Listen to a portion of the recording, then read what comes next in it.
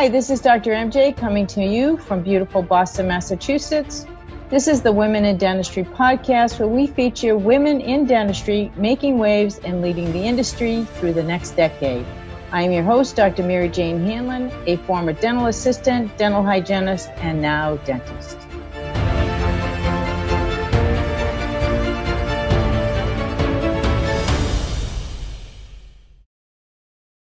I am very pleased to introduce you today to Ms. Barbara Khozam. Barbara is the founder of Barbara Khozam Speaking and Consulting. She's an award-winning international speaker and trainer specializing in customer service and the patient experience. Barbara has delivered over 1,700 presentations to 75,000 people in 12 countries. Her audiences include employees of Kaiser, United Healthcare, and the FBI, to name a few. She's known for her high energy, high impact delivery, outrageous wit, and ability to tackle real issues posed by her audience. In 2019, Barbara was chosen as the top customer service consultant of the year by the International Association of Top Professionals. Also in 2019, Barbara was awarded the CSP for Certified Speaking Professional from the National Speaker Association. She's one of only 3 women in the world to have achieved both this designation as well as the Toastmaster Accredited Speaking designation. It is now my pleasure to bring you to my interview with Ms. Barbara Khozam.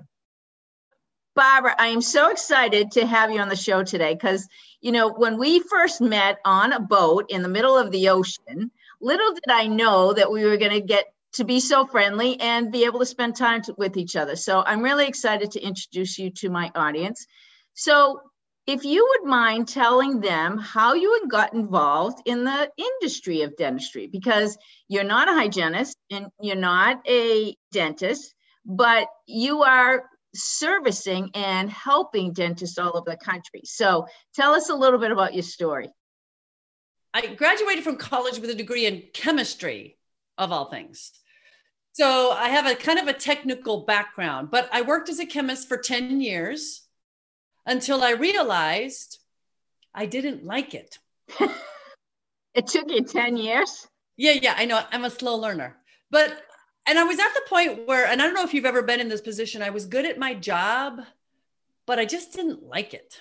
Yeah. So then I had to think, well, what part of my job do I like? Well, only 10% of my job I loved. And that was when I had to train someone on something, like a medical equipment or whatever the training was.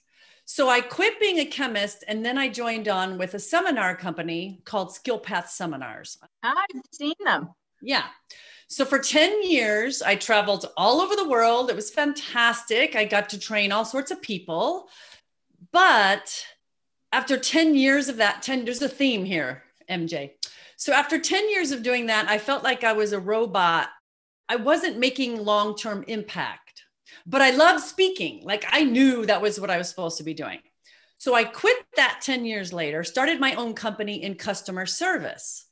Well, my very first customer was a healthcare company.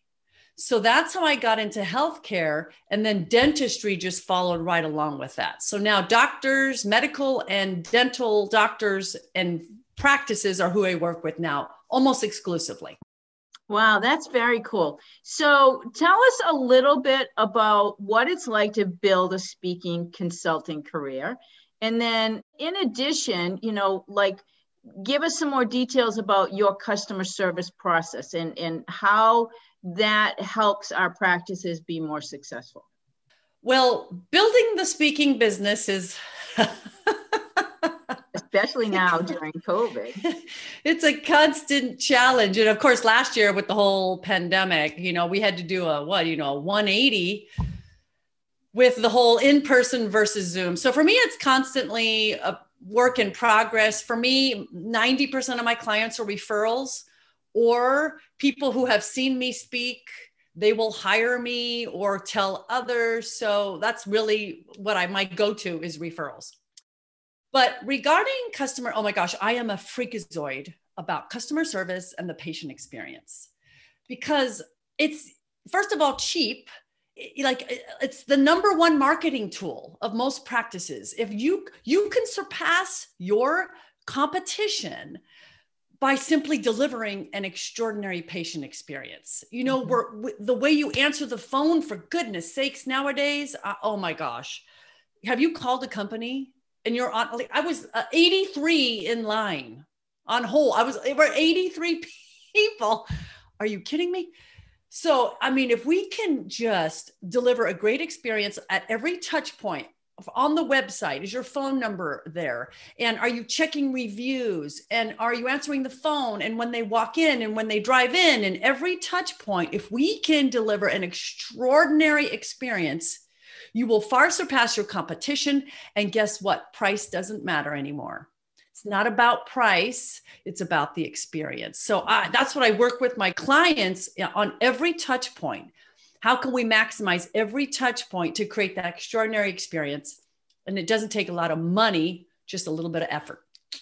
So how is this touch point situation changed? Because now patients are waiting in the car, right?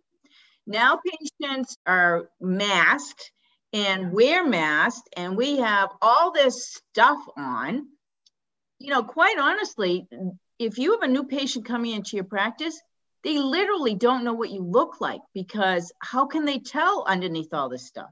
So how do we create that bond in a relationship and engage and develop that trust without being able to see each other?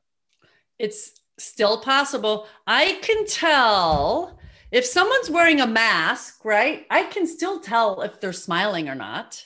I know. And like eye contact is probably more important than ever, but it's even little things like, for example, I went to the dentist, my dentist, a month ago. And the process is you pull into the parking lot, you text when you arrive, right? So I texted, Barbara Khozam is here. No reply, nothing for 5 minutes. So now I'm freaking out, right? I'm in the car and I'm like, oh my gosh, did they get the message? And oh, well, did I use the wrong number? So for 5 minutes, I am anxious because now, I'm going to get fined if I'm late. I'm going to go to the bottom of the queue. Like, that's a touch point. That's a mistake, right? So as soon as they send that text, someone needs to send a text back saying, we got your text. We'll text you when we need you to come in, relax, right? Like that, just those little things. So it's the same thing, right? It's just analyzing each of those touch points, which are slightly different, and seeing how we can maximize it. So from a technology perspective, and I'll get to why I'm asking you this question, from a technology question, so let's just say that the person at the front desk just stepped away to help with an emergency, right? Mm-hmm. Couldn't they have an automatic response that responds, thank you for letting us know, we'll text you as soon as we're ready for you? Yes. Okay. Something. Why wouldn't practices do that? It seems like a no-brainer to me. I don't know the technology pieces of this, so I don't know. Is it that hard to set up an automatic reply? I would think not. So I don't know. I don't know why maybe they don't realize, they don't care. I don't know. Here's what I've noticed. The practices that are the most successful are the ones where the lead doctor and the lead administrator are in touch with this stuff. You know, when the doctors are like, oh, that's not my job. You know, oh, I don't, whatever. Those are the ones I can't work with because I can't see long-term success and they're not open-minded enough. But the ones who have like the big eyes and they're asking the front desk folks, what kinds of comments are patients giving? I want to hear them. You know, those are the ones that I can work with and that will have long-term success. So walk us through the rest of your visit and how did the rest of the visit go? And I'm sorry, I've got a million questions. So because of this first incident, once you got the message that, that they recognized that you were there, how long did it take for them to call you in? That's a good question. I think right after the acknowledgement and the come in was the same text. So it was 5 minutes, right? But that's not good. Okay, so you go in.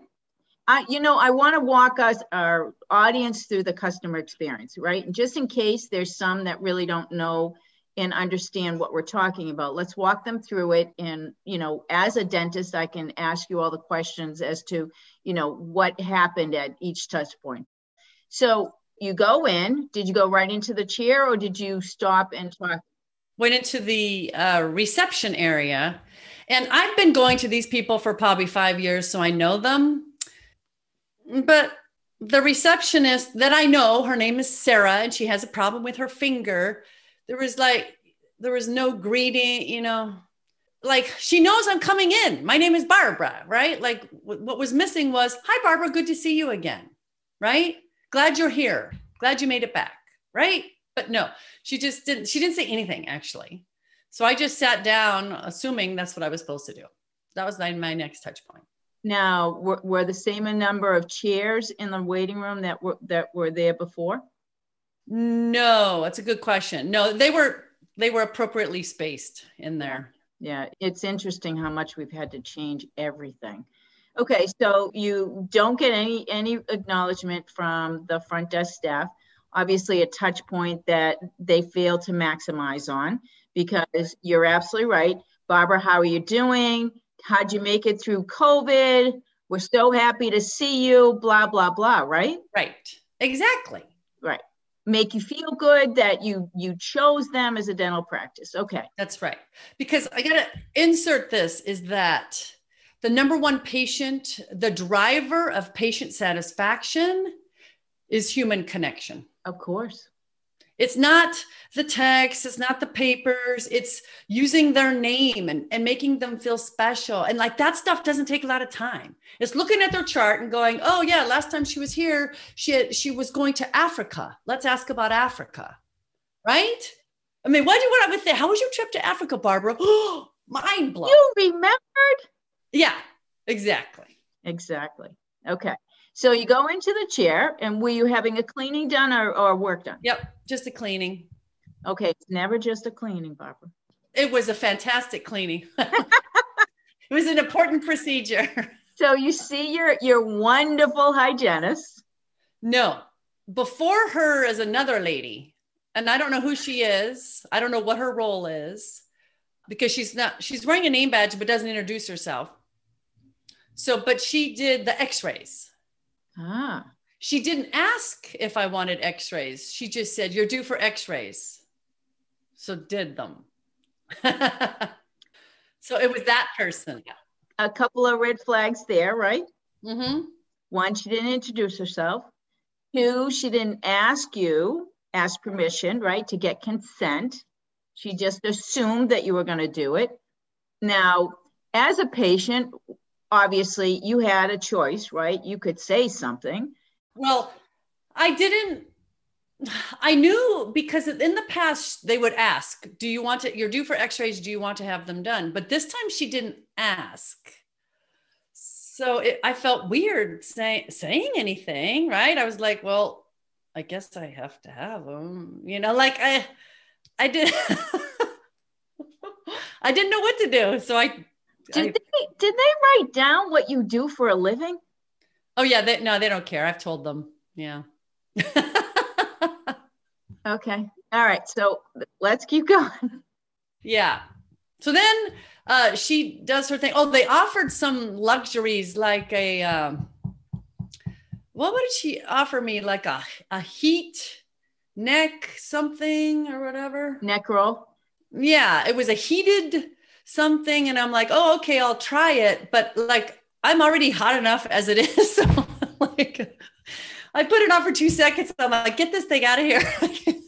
So I guess it was supposed to be nice or something, but for me, it wasn't. Well, yeah, maybe it was supposed to be relaxing, but you're already worked up by now. Yeah, but I was already anxious about the whole thing. And then the hygienist came in at that point, didn't introduce herself. Apparently she and I had met before, but I didn't remember. Yeah. So I felt bad because I was telling her how my teeth are really, really super sensitive. She goes, yeah, I know, I've done them before. I was like, oh. So it would have been nice if she had introduced herself, So that part was okay. She was very good with the cleaning and the instrumentation, all that stuff. You weren't gushing blood by the end. Not gushing, no. Okay. Okay. Okay. So then you wrap up with the hygienist. Does the doctor come in and visit with you? He did. Yes. Yes. He came in and looked at the whatever's x-rays. Yeah. So that was okay. I've known this guy too. And I don't know. I didn't feel a lot of love, he just came in, did his thing, and got out. He did mention about how because I'm always very nervous going to the dentist. So I was like, my legs were moving up and down, and he's like, oh yeah, this one's very active or something. All right. So how did you feel after all of that? Well, it was just kind of like, this is something I got to do, like I'm not super warm. If I met a better dentist, or someone who, if I met someone who interested me, I would change in a heartbeat. But to go through the hassle of changing right now, yeah. So interesting observations, because from both sides, you being a professional in customer service, me being obviously a dentist, and you acting as a patient, we miss these opportunities if we get busy in our practices and don't pay attention. That's right. So how many patients are in our practices that are thinking exactly the same way you are thinking? Exactly. See, the problem with satisfied customers, like I'm satisfied, right? Satisfied customers are flexible. Yeah. They're very easily wooed by someone who's going to treat them better. And there's a lot of people who are going to do that. So we can't be satisfied with satisfied customers. That's not good enough. We've got to create loyal ones. Loyal and raving. Raving fans. That's right. That are like, oh my gosh, I can't wait. I can't wait to go back. Because let's just backtrack. Okay. So if you had walked in and, at your first interaction, first touch point, as you call it, so-and-so at the front desk, oh, Barbara, how are you? How was the trip to Africa? Were you so excited? Did you bring pictures? Right? Then you would be like all excited, right? Exactly. And then you would go sit down, you'd wait your turn. But through the whole thing, you're probably chatting away back and forth about your experience and what was going on. So then you're primed. And then you go, and it probably was a dental assistant who was supporting the hygienist and who took x-rays for you. And so that person comes out to get you and says, oh, hi, Barbara. We haven't met before, but my name is such and such. I'm new here. It's really nice to meet you. You're due for x-rays today, right? Right. And then that would have been two yummy, positive, very simple things that we can do. That's part of our day, as long as our staff is trained and really just informed that this is what we want and this is how we want to be. Exactly. Same thing with the hygienist and the dentist. You know what I love too? One thing, I love it when I call it positive referrals. So like if the receptionist says, oh my gosh, your hygienist today is Cindy. Oh my, she's going to take great care of you. And then like the assistant could say the same thing, or the hygienist about the assistant. Oh my gosh, this assistant, Jan, she's the best x-ray girl around. You can't do anything. Like, I love that. So third party verification, right? Yeah. Oh, I'm getting the best today. Ooh, as opposed to, go in there, see Cindy. Oh, I got Cindy. Okay. Like, who is this person? Yeah. It's just those little things. I know, but let's talk about the elephant in the room. Okay. Okay. Not for anything, but the dentist, really? Not a clue that he needs to take and make you feel special in your visit, even though it's quote unquote just a cleaning? Yeah. I know. Kind of disappointing, huh? Most of the time, I don't even see him. Most of the time, I don't see him. He doesn't come in. Why? I don't know. I figured it wasn't part of the process. Yeah. So it was rare that he came in. Now, when you talk to other docs that you work with as a consultant, is that the case? No, they go in. Oh my gosh. My top performers are super, it's like a family, and they come in. Hey, Mrs. Jones, how's your hubby doing? You know, like they do all the things that we talk about, you know, and they're like, you can just see the customers. Yay. So walk us through your process of, you know, retraining an entire staff so that people understand how you can help them. Well, so I don't just go in and train people. So there's a lot of work that I do beforehand. So first I do like a social media analysis So I Google the practice. I Google practices in that area. I just kind of pretend like I'm a patient in that area, wherever they're located. And I just analyze, okay, they've got this kind of ratings. This one comes up first. When I put in so I do all sorts of like stuff on the internet just to see who's popping up, like who's your competition. Then I do mystery calls into the practice. Ah, perfect. Yeah. And I have a report that I fill out and I fill it out, you know, and I do several of them. You can't just do one. Maybe someone's having a bad day, you know, I'll do like 5 to 10 of those, depending upon how many people. I will sometimes do a mystery patient visit. So I'll come in and just go through the whole process. And of course, I'll just say like I have a toothache or something. But I try to meet with each one of the people just to see what their touch points are. And like one of my clients, just even the door walking in, it was very strange.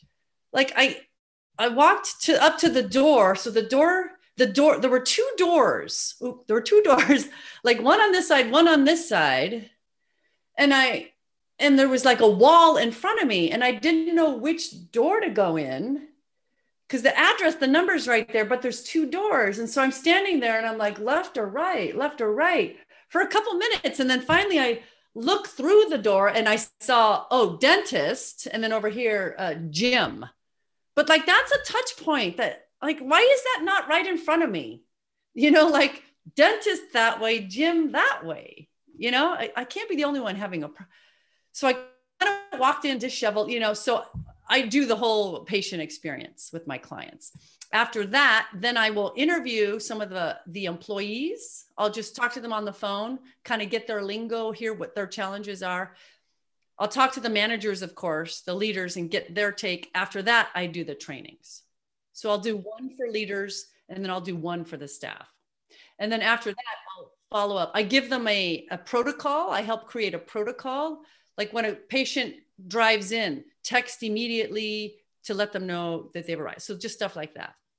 So I give them a protocol so they can be held accountable. And then after that, I do follow-up phone calls. The mystery also, just to make sure?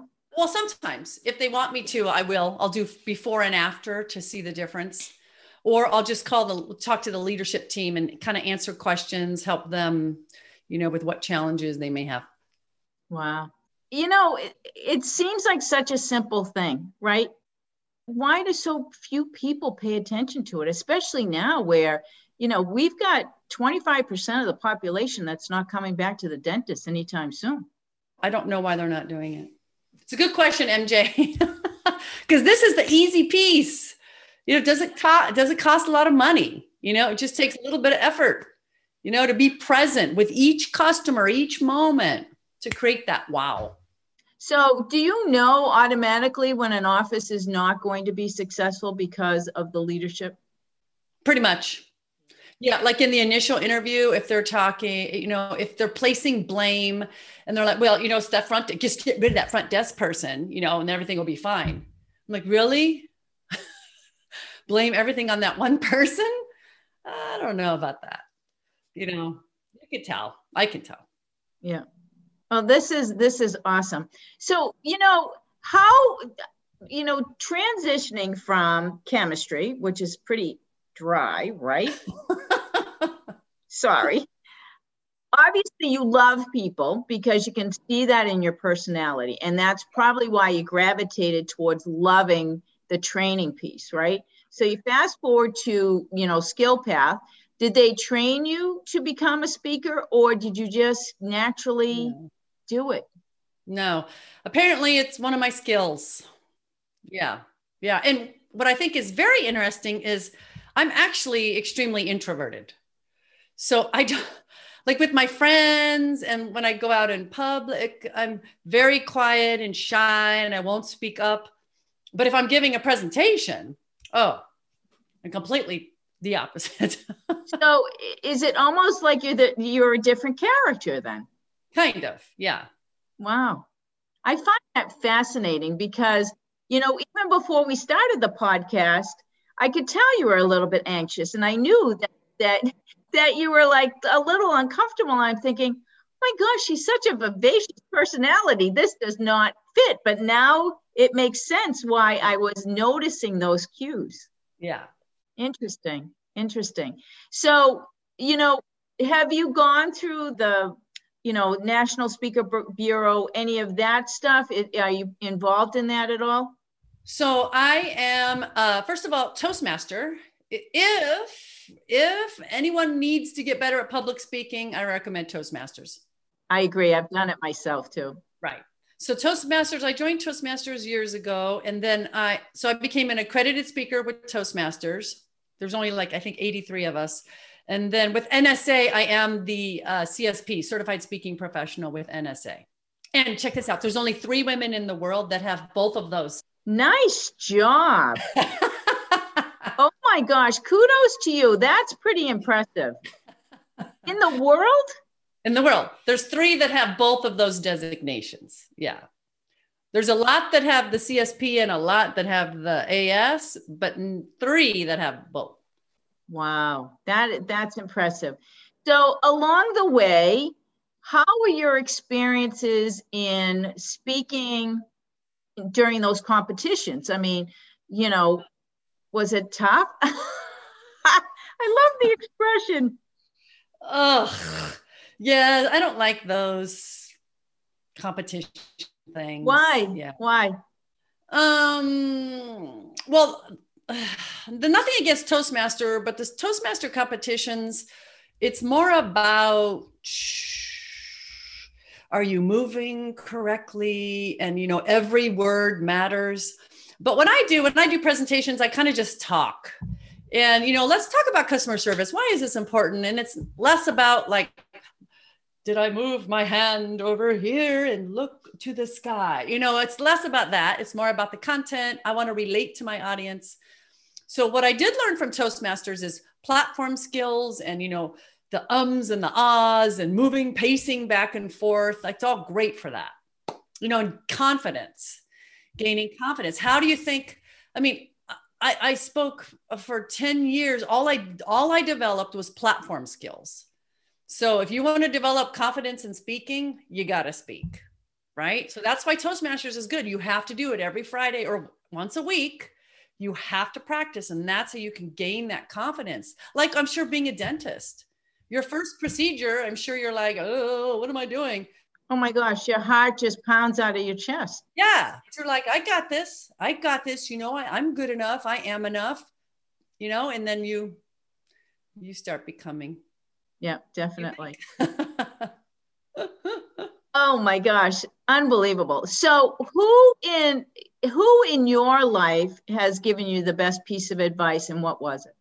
Oh, that has to be my mom. My mom just passed away in November. But she was very, very sick. So it's very good for everybody. But she always said, kill them with kindness. Kill them with kindness. And that's true in personal relationships. It's true in customer service. It's true with patients. You don't have to like someone. You don't have to agree with someone, but we can be respectful and we can be kind. And can you imagine if everyone in the world did this? We would have world peace, MJ. You know what? If it were up to us women, we'd already be there. I know it. It's all the boys. They get so competitive, I know. Oh my gosh. I say that jokingly because not all men like to go to battle, but obviously there's a fair share that do, and, rightly so in some situations. But I think at this point in our evolution that we have evolved enough where, let's just sit down and try to collaborate. Right. Exactly. We both have our needs. Let's figure out what your needs are, what my needs are, and let's see if we can meet in the middle and make everybody happy. I agree. You're not going to get everything that you want. The other person is never going to get everything that they want, but is there a way that we can get to the middle and just agree on that and walk away satisfied? Exactly. Right? And then everybody's happy. I know. I like it. We don't have to blow things up or people up or That's right. whatever. Oh my gosh. So I think you've already answered this question, but I'm going to ask it anyway. What would people be surprised to know about you? Oh, probably the introverted thing. That's what I was thinking, because that did surprise me. Like, when we first met, you vivacious personality, I would never have guessed you were an introvert. Right. Mm-hmm. Yeah. Like networking at that event, that thing. Oh, that kills me. Ugh. Really? Oh, it's so hard. Oh, but being on the stage, no problem. But now, isn't it interesting because you could probably use the same skills in networking as you do on the stage, right? You just put on that persona. I know. Easier said than done, right? I can do it. This is a good question for you. So what kind of obstacles in your life have you overcome that you're most proud of? Oh, I think for me, it would have to, and I wouldn't say it was necessarily an obstacle, but switching from being a chemist, like quitting my career, because I was doing pretty well, and just quitting that. And then I had 8 months where I didn't know what I was going to do. And then becoming a seminar leader. I mean, like that transition, I'm the most proud of because I could still be think about people who stay in the same jobs that they hate for 50 years. I know. Right. So I'm proud of myself for recognizing that wasn't a fit for me and then finding something that was. So that to me is, and luckily I was single at that point. So I didn't have, other people relying on me, for income. So I was able to get out of that. Well, what I think that is most inspiring about that story is that you didn't want to look back on your life with regrets. I think that's one of my favorite things to talk about is I don't want to ever have regrets. I don't want this nagging idea to be in my mind and 4 years later say, oh, I wish I had done that, right? Mm-hmm. So for me, it's always about, okay, I don't know if I can do this, but I'm just jumping. And I may even go like this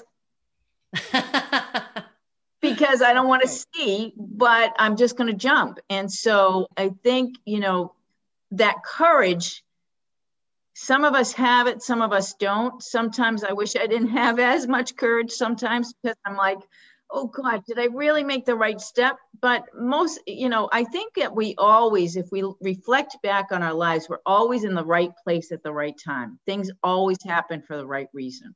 Right. And even if you do make a mistake, okay, so what? Really? Exactly. So what do you have to do? Where do you have to go? What do you have to go back to and make a better decision at? I saw this speaker once and he said, rarely in life do you go from point A to point B. I want to be here. Okay, I'm 16 and I want to do this. Rarely do you ever go in a straight line. Most people are like, okay, and then okay, I'm going to go here and then here, but they eventually end up somewhere. That's right. So the point is like, if you just take action, it doesn't have to be perfect action. It could be failure, but you're taking action and you're moving, you're still moving forward. I agree. And I was talking about this the other day in another podcast that I was doing, was that, sometimes the road is really cloudy and foggy and you don't know what's ahead, but just driving just a little bit, right, allows you to see more of that road ahead of you. Okay, that's clear. Okay, I can go a little bit more. That's clear. I can go a little bit more. Oh shit, I didn't think about that. Backtrack a little bit and maneuver, right? And I think that too many times people get frozen in place because the inevitable fear takes over. And what I have learned is that fear is all up here. It does not exist out here. And that the only way to combat that is action. Right. I agree. Yeah. So when you reflect back, do you think that when you were younger that you were extremely confident? Because, okay, so when I see you speak, when I was first introduced to you, I saw an extremely confident woman. So was that an innate quality that you had, or is that something that you have developed over time? No, oh my God. Oh, when I was a little girl, I was so shy. I was scared of everything. I would hide behind my mother's skirt and up through in school, everything. I was super shy and quiet and wouldn't speak up and and I had this like epiphany one day. I was a senior in high school. I'll never forget this. I was a senior in high school, and there was a girl sitting next to me, and she had her notebook on her desk. And on her notebook was a sticker that read, "Why be normal?" Love that. Why be normal? Well, hot damn. My mom said I came home a different girl that day. She said, I mean, like all of a sudden I'm like in air bands and I was running for a student office. And she said I was a completely different girl that came home. And I felt it. Like, I was like, I didn't really care so much about what people thought anymore. You know, well, of course you do when you're a teenager, but a lot less. I was like, why be normal? There isn't normal. And I even got my license plate. I got a "Why be normal" license plate. Oh my God, good for you. And you know what? It's so true. I think that so often we want to try to conform when we're younger, right? And we want to be like everybody else, right? Like, oh my gosh, you got to be in the cool group, right? And you got to be with the cool girls, right? You can't be yourself. And I remember looking at some of those cool girls and thinking, well, I don't want to be them. They're not nice. Like they're not nice to the people that may be a little bit heavier than they are. They aren't nice to anybody that's not like them.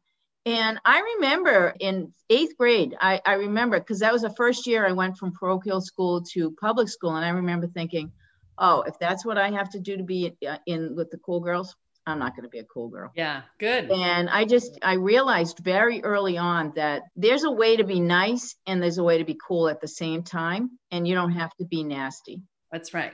That's right. It's really too bad. I wish younger girls could understand that earlier. But, I don't know if you remember 6th grade. I remember watching my daughter go through 6th grade. And I'm like, oh my gosh, I don't like any of these girls. I know. I don't. Yeah. You couldn't pay me enough to go back there. No, I know. So do you have a personal model that you live by? Well, I like the "Why be normal?" And then I saw this one probably 3 years ago. 3 words, another 3-word one. And that is, I am enough. You are. We all are. Like, we all are, right? But especially women in particular, I'm not skinny enough. I'm not athletic enough. I'm not tall, but no, we are enough at work and at home and everywhere. So that's another one of my new ones. I like that one. A lot. So as an outsider to the dental profession, and you're not really an outsider, but you're not a trained, professional and provider in the industry, what is the best piece of advice you could give a dental team from your perspective? Being in your position and reflecting back on the work that you do and some of the interactions that you've had, in fact, the interaction with your own dentist. But, we have a lot of young providers coming out of school these days, right? And, what do they need to be careful of to make sure that they don't go past a certain line when they're in their practices and treating a patient? I generally will say, and I'll just lead with this, the person that you have your hands in, that the mouth that you have your hands in is a person. And they're always going to be a person. And you have to treat them as a human being, not as an achievement because you accomplished one more, project for graduation. So what's the best piece of advice that you could give young professionals?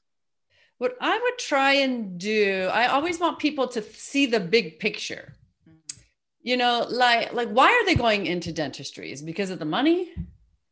Well, if that's it, you probably may not last long. But like, what is your, like, do you just love, I mean, because teeth are so important, right? I mean, it's part of our appearance, and how people perceive us. So is it that you want to make people beautiful inside and out? Or if someone is clear, no matter what they do, if they're clear on their vision, their why are they doing it? Then when they go into practice and they've got all the crap, like the personnel issues, they can get beyond it because they have the big picture. And if they teach their team members, hey, this is our vision. This is the vision of our practice. Do you buy into it?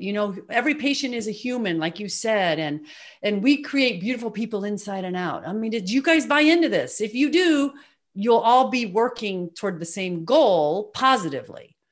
So for me, that's kind of it. It's a bigger picture vision. What is it? Do you buy into it? Because that will help you in the long term. And I do believe strongly, and I think you're spot on with that. I do believe strongly that as long as everybody is engaged in the vision, it creates the most amazing culture. Because no matter how bad the day gets, no matter how many emergencies come in, that they're all focused on, okay, we can do this. We'll get to the end of the day, we'll clean up, everything will be fine, but we can do this. And we're not going to even compromise 1 second on what our vision and our goal is. Absolutely. Right. And I think that keeps people moving forward. Exactly. And then like celebrate, like that. I had one of my clients, they actually had wine at work. So when they were having a particularly bad day, like in the middle of it, one of the dentists would be like, okay, so today is one of those days. We've got the refrigerator, so they would have like a little, oh, okay, let's keep going, So they would have rewards. They did all sorts of positive stuff too, I must say there's 2 things that people always shook their head at. I always had a jar of candy on the counter in my office, Lindt candies, okay? And people would always ask, Dr. Hanlon, why do you have Lindt candies on the counter? And I would say, it's okay to have one. You just need to brush your teeth afterwards. And if you can remember that, whenever you're having something sweet, it's okay, but you just have to take care of them. Okay.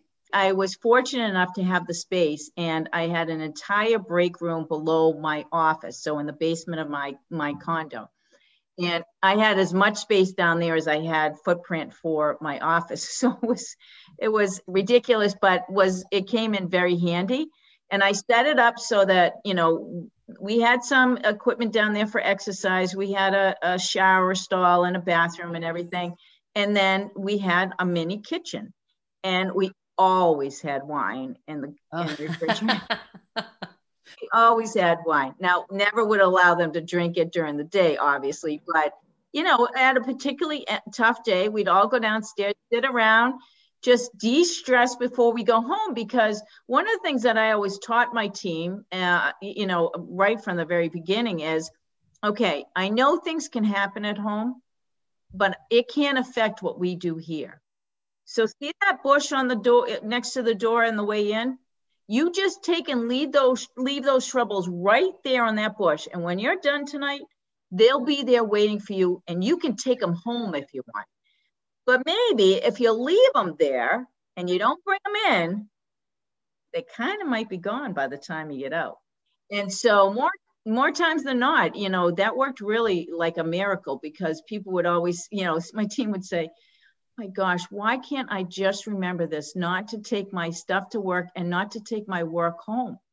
Because, it impacts the night, right? For the rest of the night with your family, and your family deserves you to be your best when you get home. Exactly. So I have enjoyed our conversation tremendously, Barbara. Thank you so much. Thank you for sharing your insight into customer service. So if somebody is interested in having you come and talk to their team, where can they find you? Well, they can simply go to my website, which is my name, which is hard to spell, but you'll help them. So it's barbarakhozam.com. I will certainly have it on the video, so not a problem. Right. Thank you, Barbara, so much for being here.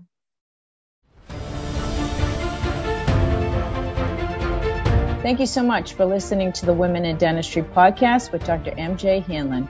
If you like our show and want to know more about us, check out our website, thewomenindentistry.com, or please leave us a review on iTunes.